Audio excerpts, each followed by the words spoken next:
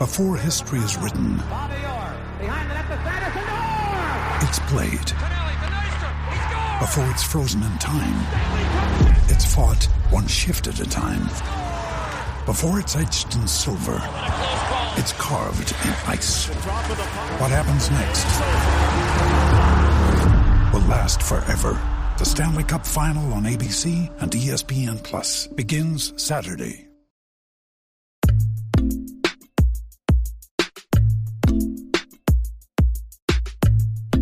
Hello and welcome to South Africa on 99.94 Cricket Every Day. I'm Neil Manthorpe, one half of the South African team. Lungani Zama is my co-host.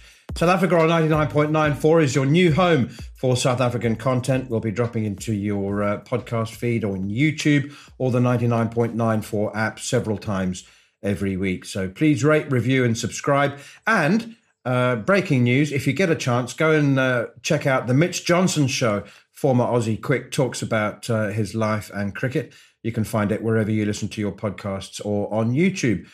So thanks for joining Cricket's Conversation. Lungani and I are going to take a little trip down memory lane in the hope that history won't repeat itself. But as we all know, South Africa's World Cup, T20 World Cup, got off to a very damp start against Zimbabwe. And it reminded us and several 100,000 other South Africans in South Africa and around the world of South Africa's wet relationship with World Cups, 3 times in particular. We're hoping that South Africa will manage to negotiate their way past the rained-off game against Zimbabwe and still make it to the semi-finals. But 3 times rain has materially affected South Africa's fate at World Cups, 1991 being the one that people who are old enough will remember most. 2003 was certainly one of the 2 most traumatic days of my career in cricket. And then 2015, the semi-final, which again was materially affected by rain at Eden Park in Auckland. Zam, let's start with 91 then. Where were you? And how well do you remember it? How old were you, actually? I was 6 years old. I was in a township just outside Maritzburg. And to be honest, I didn't actually know a lot about cricket, but I do remember very clearly. We used to watch the news as a family, and you would wait. You'd wait for the sport because it would come just before the weather. But you would wait for the sport because primarily you were looking to see what teams had done or what had been said about your favorite football team. But I do remember that day it started with the news broadcast actually started with South Africa being knocked out of the World Cup because of rain. And there was just this image of Brian McMillan looking completely helpless and an equation that just didn't make sense. And I mean, no one really followed cricket in my family at the time, but I do remember that this image of this massive hulking guy who just so despondent. I think that final ball that was bowled and he sort of patted back and tucked his bat under his arm and just walked away, just depressed. I remember it clearly and I was like, oh, well, it doesn't look like he was even trying at the end. And then obviously you go back when you understand a bit more and you go, oh, no wonder he did that because it was completely helpless. Like there's absolutely nothing he could have done. It's just rotten luck. And yeah, but I do remember that image of the news broadcast starting with South Africa out of the World Cup in Australia and not understanding why the sport had come before the news for once. Those listeners and viewers. Where were you? I was in Joburg and I was doing commentary off the TV. You may remember that back then there was a premium rate telephone service where I think people were charged. It was an astronomical fee. I think people were paying like R1 a minute to listen to commentary on the telephone. So I was commentating as if it was radio off the TV, and the reception was terrible. It looked like it was snowing in Sydney. And we could barely make out the pictures, but I was doing my best. And to be honest, it was very difficult as well to get sufficient information. It was a fairly new rain rule that had been introduced actually just before the World Cup. And what happened is, in the event that rain came, you lost an over. You lost the least expensive over from the previous innings, if that makes sense. So in other words, the maidens would be taken off, and then an over with 1 or 2 runs off would be taken off. So that's the way you lost overs. So that's why at one point South Africa, the scoreboard showed, first of all, it showed 23 runs off 13 balls, and then they realised that they'd calculated it wrong. And that's why it changed to 22 runs off 13 balls. And that's why it then went to 22 runs off 7 balls. And then by the time they got back on, because it was only a 10-minute break, the scoreboard, that's why it had 22 runs off 1 ball. Brian McMillan. Do you remember Peter Kirsten in tears as well? The great Kersey. Steve Chouette was there, the sports minister. So it was a strong sort of sense of disconnect for me. And let's be honest, the team only got an invite at the last minute, and they seriously overperformed. I mean, they exceeded everyone's expectations, including their own. They were accountants and estate agents and butchers and bakers. They weren't really seriously professional, and lawyers. Don't forget, Dave Richardson was at the other end. Brian McMillan.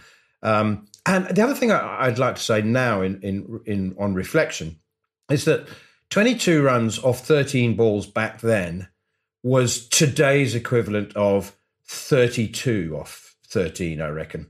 I mean, there was no sense. At no point did you think, oh, we got this in the bag. 22 runs off, there was no ramping or reverse sweeping. It was, you played each ball on its merits, and if the bowler bowled you a decent Yorker, you dug it out and said, well done. So there was no, that to me wasn't really traumatic. And I remember just sort of walking out the studio at the end of it thinking, wow, we had a pretty good run. Fancy that. We made it to the semi-finals. Yeah, I wrote that book with Mike Proctor, and we spent a lot of time, because he was team manager, talking about the emotions in that dressing room. And yes, there was disappointment, but there was relief almost at just how well South Africa had performed and how excited they were for the next and the next as they were learning. But yeah, it definitely wasn't the heartbreak of, well, not even the heartbreak. It was the sheer embarrassment of 2003, where you're hosting and your mathematics just desperately lets you down on such a public forum. It was okay. All right, hang on. We'll do that in part 2, because I need another drink of my coffee to settle my nerves. We're moving on to 2003. We'll take a short break. You're listening to Cricket's Conversation on 99.94. Whatever your team, we have the show for you on podcast, YouTube, or on the 99.94 app. We have India, England, South Africa, West Indies, and now Sri Lanka covered. If you want to find us, the best way is to follow us on social media at 9994DM by downloading the 9994 app or Google 99.94 on podcast. We speak cricket. All right, come on then. I'll let you talk us through it.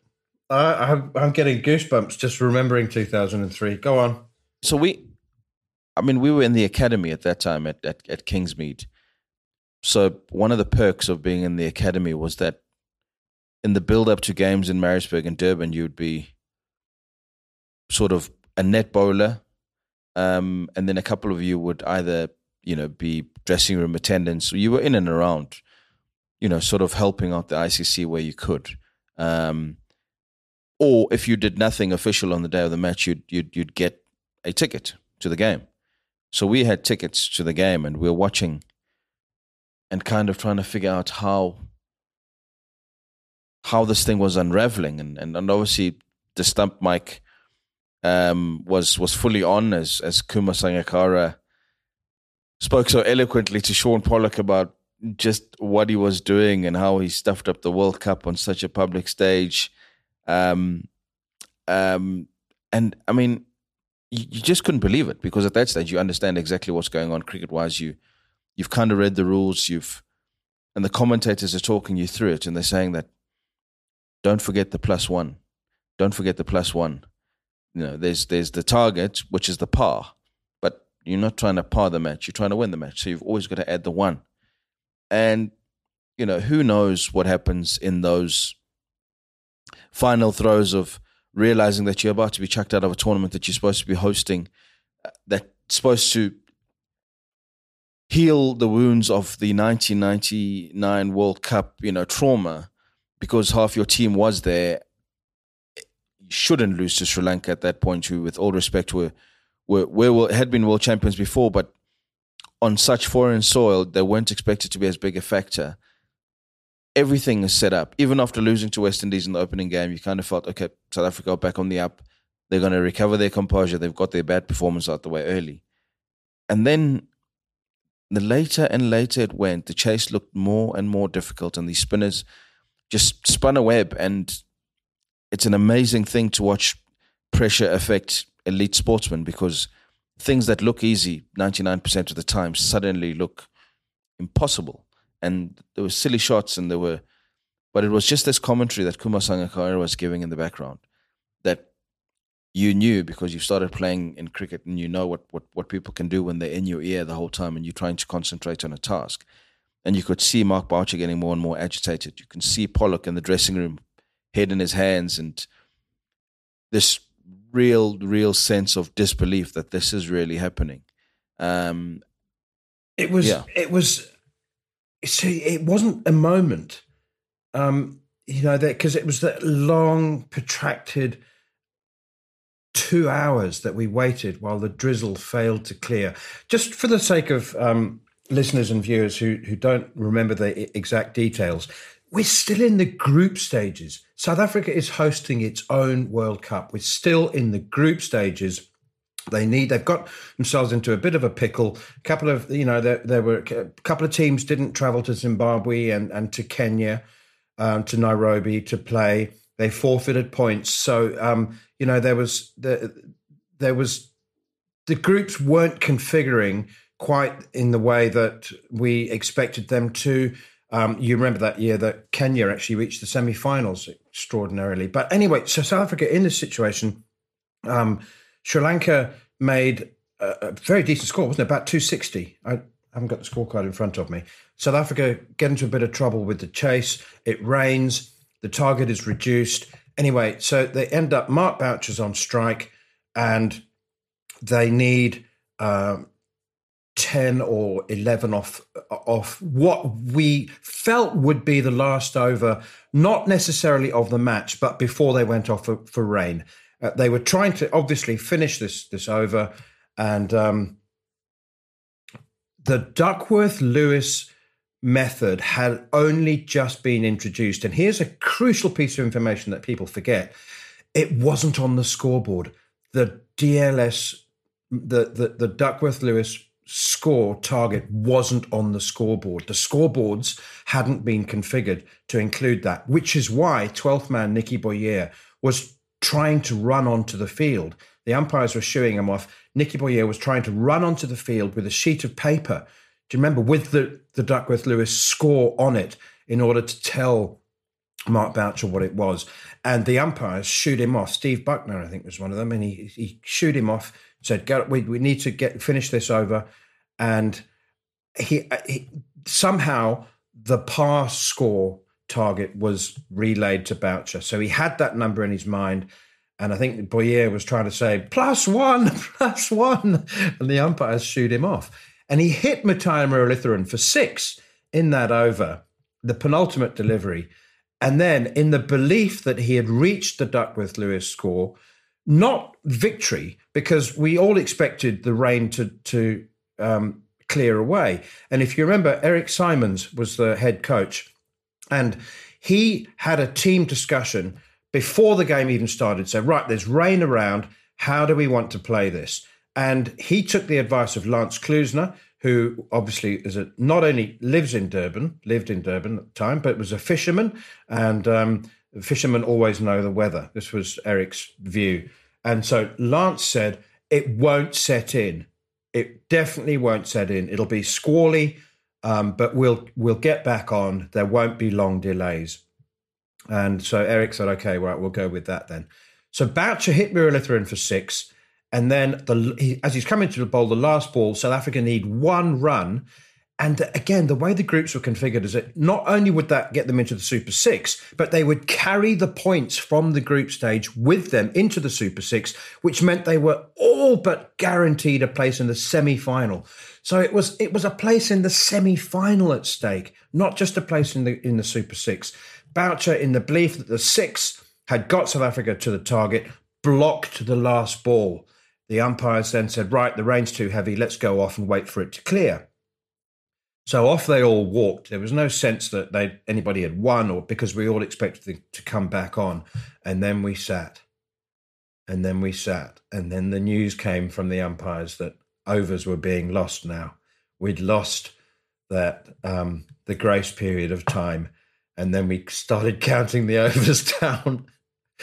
And then the news came that the cutoff for the game to finish was at 10:28 p.m.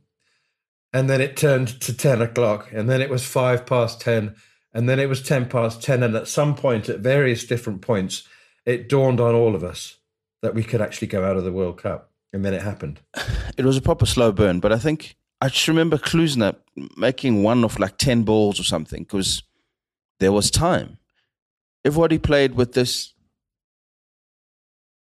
comfort of there's so much more time. I mean, Marvin Atipatu made 100 in the day, and it was a beautiful innings, but no one was worried because it was, oh no, well, 260, whatever it was, we're chasing. We'll chase that down. It's a good batting pitch. Chasing at night at Kingsmead, it's great. The balls are going to be wet. Their spinners are not going to be effective. There was no sense. Sounds a bit like the script of the Titanic, where you just think, oh no, it's an unsinkable ship, and then suddenly, oh goodness, we need lifeboats. And obviously, Sean Pollock looked like literally Captain Smith or whatever his name is, sitting on top of the tower, just in shock that his ship is sinking so publicly. It was humiliating. It was embarrassing, deeply embarrassing. All right, enough of that. We'll take a short break and talk 2015 after this. If you love the language of cricket and want more, then head over to the 99.94 app and you can hear all of our podcasts and cricket commentary. We're adding new shows all the time and covering cricket series from all over the world.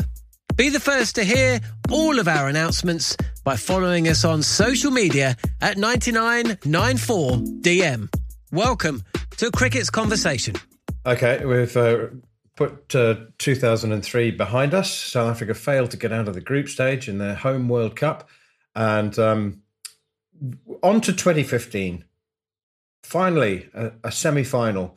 It's against New Zealand at Eden Park. And everything it appears to be going very, very well. South Africa are taking advantage of the short boundaries on one of the great rugby grounds in the world. Faf du Plessis going well, AB de Villiers. And they were... It's interesting, actually. I'll give a gratuitous plug for Faf du Plessis' biography. It's very good, by the way. But in that book, he says, we were well on course for 400. I think that the sands of time have created a bit of hyperbole there in Faf's memory. I don't recall them ever being on course for 400. But we're definitely thinking, 370 is on the cards. We're thinking AB de Villiers and Faf himself who'd been very meticulous. And Dave Miller. And David Miller, yes, of course, that's right. Perhaps he's right. I mean, who am I to question Faf? Maybe they did think they could get 400. But anyway, 370, 375 was well on the cards. And then it rained, and it rained heavily, and all the plans were changed. They ended up with a decent score, but they could and possibly would have put a score on the board which would have, been virtually unchaseable. Which ended up on 280 for 3, 281 for 3, I think it was, after 43 overs. But you had the world's best batsman at that time in AB de Villiers on 65 not out from 45 balls and only looking like he was just getting into fourth and fifth gear.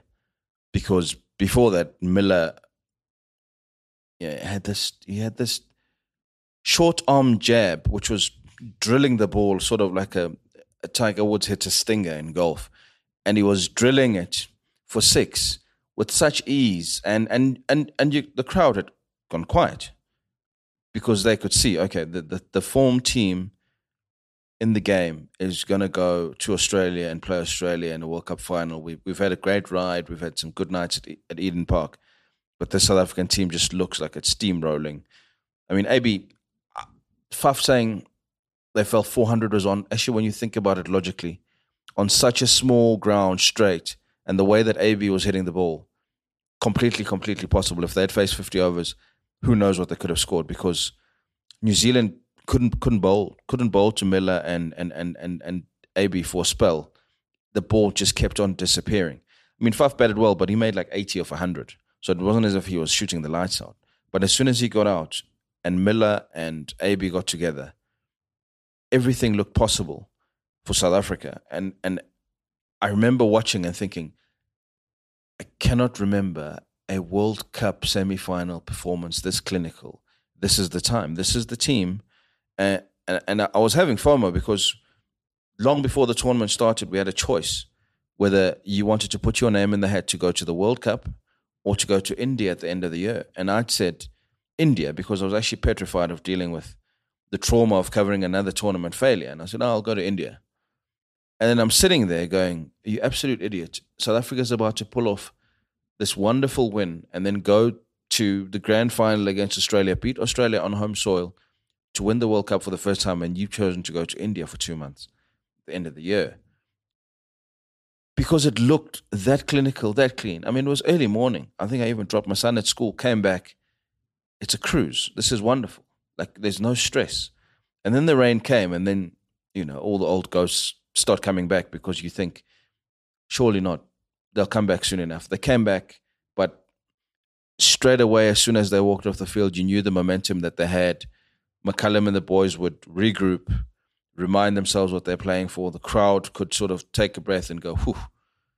Because I think when the ball's flying around like that, you kind of get stuck in a trance and you're just bowling and you're just putting it on a plate. And Miller's hitting it further and further and further. There's nothing worse than a break because it breaks the concentration and the rhythm. And as well as they finished, that truncated innings cost them and gave New Zealand hope to start in a similar vein, because obviously it was a great batting pitch. But it was just miserable to just see so much potential sort of wither away suddenly. And then in the back of your mind, you're thinking, if only we could have finished the innings, South Africa would have been out of sight. Because McCullum, as crazily as he played at the beginning, he played because it sort of felt attainable. It wasn't so far out that he was just having to close his eyes and swing for the hills. He could actually play a bit methodical and take a leaf out of Miller and AB's book and say, it's that good a pitch. If you just hit through the line, there's enough runs to be made. The ground is small enough. And it just needed that start. And suddenly the crowd was up and thinking, we're going to pull off an absolute miracle here. And they need us. And, that volume surge, it was one of the greatest games of cricket that I think we'll ever see. I was commentating, and it's when you're behind the microphone, you just got to describe the action. You sort of get disassociated emotionally from the result and everything that's happened before. But there was a commentary change, but with the 5 overs to go, and that's when I was sitting up. Was standing up in the rafters of the grandstand where the commentary boxes are, with the other commentators who were off air, and that's when, the swing of emotion from despair to elation was happening every 2 balls. It was incredible. There was Brendon McCullum's assault and that run chase that got New Zealand off to such an astonishing flyer. And, just rewinding, before the game even started, I was down on the field and there was just a really, really strange atmosphere in the South African team. And that's when I spoke to Sean Pollock, who was also commentating for TV. And he said they've changed the team. Vernon Fernandes playing ahead of Kyle Abbott. And, Faf deals with that in his book. And he says that it was extremely traumatic and upsetting, but that he doesn't use it as an excuse at all. He says, we had our chances in the game, we fluffed our lines, but yeah, I mean, rain materially changed that game, didn't it? And I think it's fair to say that the Duckworth-Lewis recalculations at that stage were still a little bit sort of behind reality, weren't they? I mean, it didn't take into account sufficiently. I mean, South Africa lost 7 overs, and I think that translated to something like 25 runs or something. It didn't reflect the dominance of that first innings at all. This was a team, and in particular, this was AB de Villiers at the peak of his powers. He just scored that crazy 100 off 31 balls on Pink Day. He'd done what he'd done to New Zealand early in the tournament at Sydney. To West Indies early in the tournament at Sydney, one of the great one-day innings. So I don't think there's a maths calculation that can sufficiently equate what AB could achieve at that time. Once he was in, there was he could literally hit the best bowler in the world for 6 sixes in a row and make it look easy, especially on a ground that small. So for all the calculations, whatever they added, in South Africa's dressing room, it felt like they were shortchanged because AB never finished the innings. And this is after, like you say, they woke up to this disappointment or this conflict, full-on conflict of a team has been changed for this reason. It is a uniquely South African problem. They've overcome that hurdle. They've combined together as a team, and they've put up that batting performance to say, okay, we're actually going to take as much of the result away from the bowlers as possible because our star death bowler is not playing anymore, but that's fine. We'll win it with the bat and make sure that we give the bowlers enough to defend. And they've charged like absolute trains. And yeah, there's you can't. I mean, the way that AB at that Pink Day, that's the starkest example of you cannot put a lid on genius. And unfortunately, maths equations, put everyone into the same box and say, well, historically, people scored this much at this time. Historically, you hadn't seen a machine like AB playing, as captain of that team, knowing that this was their moment, this was their time, and he was the guy to do it. I've spoken to him since. He's never, ever fully recovered from the trauma of that day because everything looked like the stars had aligned. Standing in the middle, there was serenity, which is uncommon to South Africans. But he felt it was time. I've practiced this. I've played this movie out in my head. I've made runs. I've sort of got into turbocharge where people can't touch me. People can't bowl to me. Like it's not an arrogance. It was a reality. You could see fear in the eyes of the best bowlers in the world, not just in the IPL, but in international matches. He'd seen it. And he knew that look and he knew that feeling. He was absolutely certain that if he batted 7 overs, South Africa would have been out of sight. And I don't think anyone can argue that. You take that away and then the absolute cliffhanger with, of course, a fellow South African hitting the winning runs is... Grant Elliott. The ultimate body blow. I mean, it's not fun to see, anyone cry at the end of a cricket of a sporting match, of any nature, because it's sport. But I think, you speak to any one of those players, even now, when they see images of 2015 World Cup semi-final and they sort of, peel the mind back to exactly what they felt at that time. Like Morne, Morkel, sobbing like a baby. Faf, AB, all of them. It's not something that you ever get over because you put in so much and you thought with so much certainty that this is your time. And it's a combination of factors, even some of them own goals. It's a combination of factors that have just taken it away. And it feels like, the ultimate conspiracy theory. world cricket will just dangle this carrot, and the closer you get, the more it's going to hurt. And I don't know if it's possible for a World Cup loss to hurt more than that, because it just felt like everything was in place. And finally, the consolation is that we had a damn good tour of India. Well, look, by the time India came around, I think by the end I was speaking Hindi, I was ordering Ubers like a local. I had the absolute time of my life. And actually, to have had to witness that in person, if I'd gone to New Zealand, I don't know, you might have started sobbing like one of the cricketers yourself and just don't know how you cover the match at that point, because we're professionals and we cover these events, but you're South African, like we keep saying. Like you can wear your neutral hat all you want, but after all the trauma that South Africa suffered on the cricket field, if you care about cricket and you played the game and you had hopes of playing the game at any level and seeing South Africa win something, when it gets that close on such a massive stage, you can't not hurt. You can't not feel for players that you know personally, and you know that their dreams were building up to that moment, and to be crushed so violently by just a tsunami of events over that 24 hours. It's trauma. So India was definitely eat, pray, love. There was rain there too. There was rain at AB's 100th test there, but we couldn't give two stuffs because we're just swanning around, sampling donuts in Bangalore's main road, and it was a world away from the trauma of the World Cup. But it hurts. It hurts to this day for anybody who cares about South African cricket, because it felt like 2015 was the time. They cut a music video, for crying out loud, for Protea Fire. That team had all the ingredients. They had a bigger wave of national optimism around them when they left. I remember the send-off at Rosebank. It felt like it was time. It felt like it was time for so many, and to have to come back with that trauma added onto 99 and added onto 91, and it just feels like this vicious cycle of World Cup pain.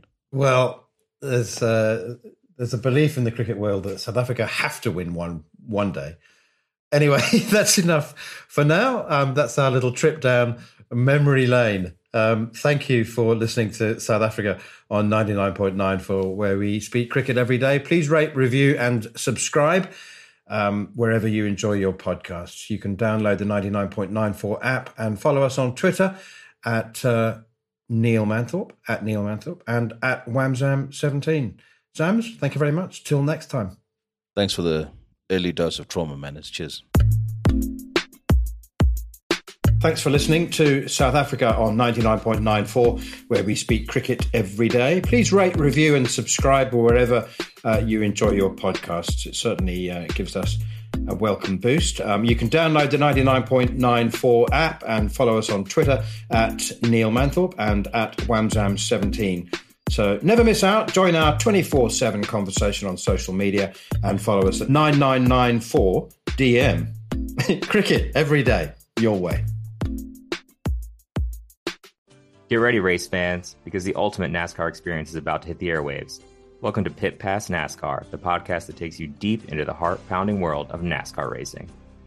Join us each week as we bring you closer to the NASCAR action with exclusive interviews and all the news and rumors you need with your favorite drivers, team members, and industry insiders. So whether you're a fan of super speedways, short ovals, or road racing, or you've just watched Talladega Nights, Pit Pass NASCAR is the podcast you've been waiting for. Get ready to fuel your passion for NASCAR like never before. Subscribe now to Pit Pass NASCAR on your favorite podcast platform, or head to evergreenpodcast.com and get ready to join us. Launching in the fall on Evergreen Podcast Network. Follow us on social media at pitpass_NASCAR to stay up to date with everything you need to know about the podcast.